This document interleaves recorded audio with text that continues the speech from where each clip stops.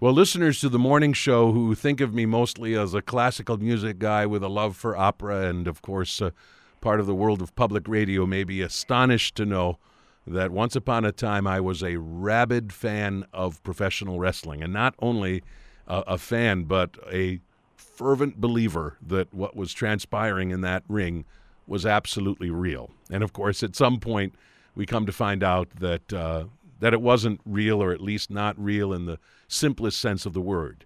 But that doesn't mean that what doesn't happen in the world of professional wrestling isn't truly compelling.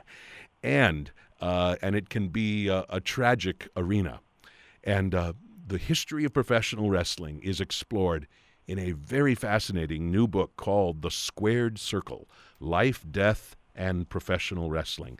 The author is David Shoemaker, also known as the Masked Man, who's been writing about wrestling for a number of years. And this book is published by Gotham Books, and I'm very excited for this opportunity to speak with David Shoemaker about The Squared Circle. David Shoemaker, we welcome you to the morning show. Thanks, man. It's so good to be on here. Thanks for having me. You're welcome. Can you explain to our listeners the also known as the Masked Man part? Well, you know, every wrestling has his gimmick or his character. When I first started writing, I don't know, 3 or 4 years ago, my editor thought it'd be funny to make me the Masked Man. A lot of thought really didn't go into it, but it ended up being a really cool thing for my career because I was an unestablished writer, but all the readers started trying to guess who I was as if I was some reputable sports writer who was slumming it writing about wrestling.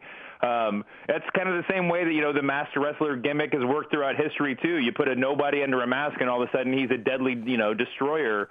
But hopefully, through writing about wrestling on the web and now in this book, The Squared Circle, I've hopefully shown that you don't have to slum it to be a wrestling writer. You can, it's a crazy sport, but it's part of the fabric of our country, and it's ridiculous, but it's nothing to be embarrassed by. Right.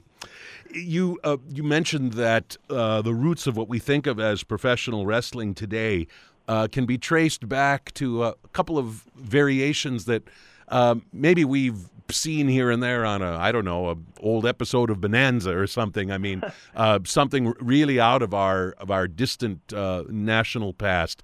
Remind our listeners about the earliest roots of what we think of now as professional wrestling.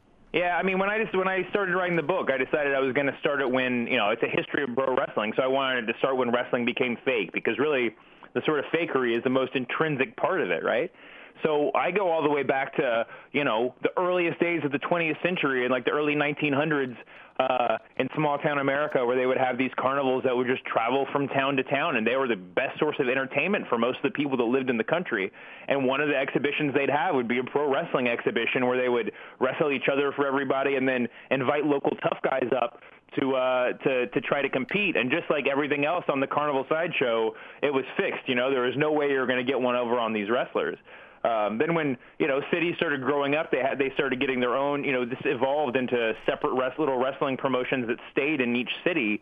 And then on until it's now the WWE is this major national company, but it never lost its carny roots. It's always been a put on from the very beginning. Right.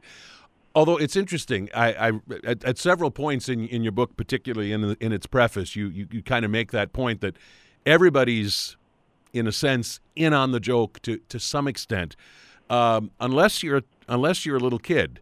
I mean, I remember watching professional wrestling and roller derby, and absolutely believing what was transpiring before my eyes. And I still vividly remember my parents observing me watching this, and then them saying, all of these people who are trying to bash their heads in, they all go out for dinner after it's all over. I mean, the Los Angeles Thunderbirds and the Kansas City Bombers, and the whoever was just wrestling, they all go out for dinner together, and they laugh and joke around and stuff. And I remember thinking, you are so stupid. I can't believe you think that. And, of course, someday you come to the realization that, they probably do all go out for dinner when it's all done. But, I mean, there has to be, beyond children, probably certain people who are not as fully aware as the rest of us that this is all scripted entertainment. Yeah, I mean, I found quotes throughout going back as far as like the 1915 or 1913 or stuff like that, where people are talking about, openly acknowledging that wrestling is fake or being aware of it. But you're right. The process that you were talking about people trying to tell you the truth is it's called in the business smartening up. Sometimes you got to smarten up some fans so they know what's going on. But, there are people, obviously, that believe it more than other people. I sometimes relate it to, everybody's got an aunt or a grandmother who watches soap operas, and it's not that she thinks soap operas are real per se, but she'll talk about the characters as if they're real, Right. And I think it's that. Part of what makes wrestling work is this unspoken agreement between the fans and the wrestlers that we're going to interact as if it's a real sport. Right. And some people are more invested in that than others. But what, that's what really makes wrestling work. And even if you know that it's fake, if you're a person like me or you who's fully aware of it, what really makes for the juiciest moments, or the kind of moments of greatest passion when you watch it, are moments where you're not sure anymore. Right, exactly. That moment where you think, well, I know this is a put on, but those two guys on the screen, I read on the internet that they don't like each other, and now they're kind of acting like they really don't like each other, and it's those ways that it can play with reality versus unreality that kind of makes it one of the most compelling things going. And of course, it's intriguing the variations that one also finds between the glitziest forms of professional wrestling, which, as you say, fully gleefully embrace the fakery. In a way that wasn't true, versus other brands of professional wrestling that are less on the national spotlight, but which are not quite so glitzy and glamorous, and which seem to be trying to present to the public something which comes off as much more earnest, much more truthful in a sense, even if it too is scripted to an extent. Yeah, listen, when the WWF went national in the 80s and brought Hulk Hogan into everybody's home every week, it changed wrestling a lot, Vince McMahon and Hulk Hogan were showmen at their very core, and it was a lot of kind of just pantomime on a sort of mythological level, it wasn't nearly as real as the kind of territorial operations that had been, in all over the country and in the South, just for a long period of time, where it was just tough-looking guys who would beat each other up. And now you kind of see that same parallel today with, the WWE is still kind of family-friendly entertainment, this sort of wacky Technicolor. And then there's like indie wrestling companies around that, starting with places like ECW back in the 90s, emphasize real brutality in the ring. It's all put on, but there's lots of blood. There's lots of they hit each other with weapons. It's a pretty brutal form, and it's like you said, even though it's fake. There's nothing fake about getting hit with a chair and busting yourself open. Right. And so that's part of what wrestling is always playing around with. You tell us the full story of some of wrestling's greatest legends, including wrestlers like Gorgeous George from years ago or more to our own day, like Andre Giant and Macho Man Randy Savage and so on. I really appreciated the fact that you also took time to introduce us to a wrestler called S.D. Jones, not so much for his specific story, but the kind of wrestler that he is, a jobber or a preliminary wrestler or an enhancement talent. Tell our listeners what these wrestlers are all about. Yeah, I decided if I wanted to cover the whole wrestling world, then I had to have a jobber in there. There is this sort of it's a little bit less today because every match has to be meaningful in this sort of fast forward society that we're in. But yeah, back in the 80s and in the 70s when I grew up watching wrestling, the vast majority of matches were, an established star versus a nobody. Just it looked like some guy off the street in the, spandex singlet. They would put him in there and they'd get him body slammed a couple times and dropped on their head, and that would be the end of it. S.D. Jones was probably the most famous was the most famous jobber, and it was because WWF, made him a star. They made him a guy that you would recognize and you could associate with. But he never won. Sometimes he beat other jobbers. These ham and eggers was the other word for him. But his most important role was to be recognizable, and then to get beat up really quickly by established stars, which culminated most famously in his WrestleMania match against King Kong Bundy, where he got just slammed and lost in world record time.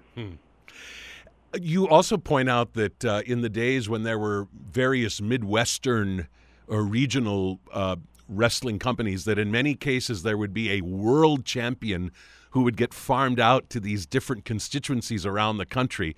And often in those situations, that world champion would be brought in to make the champion of that region look good. I mean, not that he would lose, but there would often be scripted as a very tight battle, which in a sense would elevate the stature of some of these regional wrestlers to make them look even more imposing by, oh my gosh, pushing world champion Jack Briscoe right to the edge. And I mean, I think that's really interesting because it really shows another level of sophistication in terms of figuring out who's going to win and who's going to lose and why. Yeah. I mean, that was an incredible era. And the territorial era is what I call it in my book.